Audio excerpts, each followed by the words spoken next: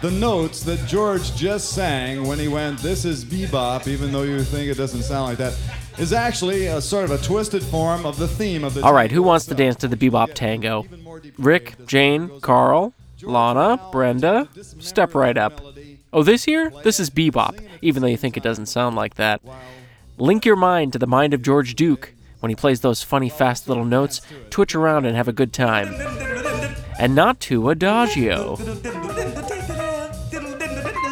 In Frank Zappa's powerhouse live with overdubs recording from late 1974 called Roxy and Elsewhere, we're treated to a wide range of signature Zappa compositional and performance features, including airtight rhythmic and melodic virtuosity, loose and jammy solos, whirling masses of wild improvisation that suddenly snap back to attention like one of those collapsing thumb-push toys.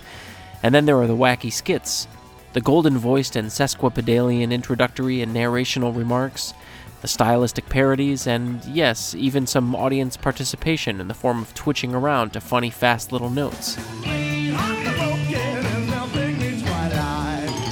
Zappa had a way of pushing great culture into the ears and minds of his listeners. On the LP notes of his early 1968 album, We're Only In It For The Money, for instance, he beseeches the listener to hold off on spinning the final track, called The Chrome-Plated Megaphone of Destiny, until they've gone and read Kafka's short story In the Penal Colony. Instructions, by the way, that I followed to the letter when I first enjoyed the album.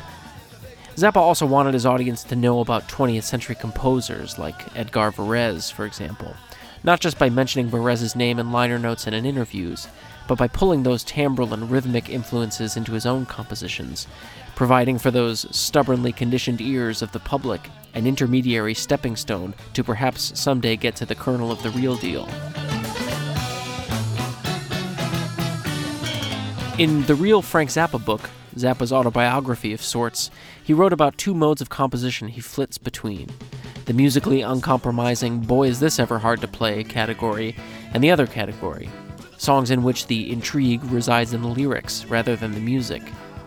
On this album, you get some great moments of unyielding musical complexity, at breakneck tempos no less, and such intrigue, penguins in bondage, badinage about the smoking of a high school diploma stuffed with a gym sock, and an expression of highest regard for the campy cheapness of monster movies. Cheaper the better.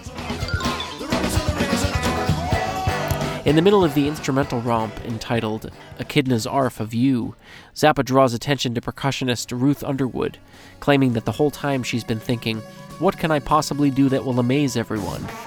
It brings to mind for me another Protean, and indeed proteinly titled Zappa album, Uncle Meat, from 1969, in which Ian Underwood, Ruth's then-husband, tells the listener of his first meeting with Zappa, his audition for the band, when Zappa asks him, what can you do that's fantastic?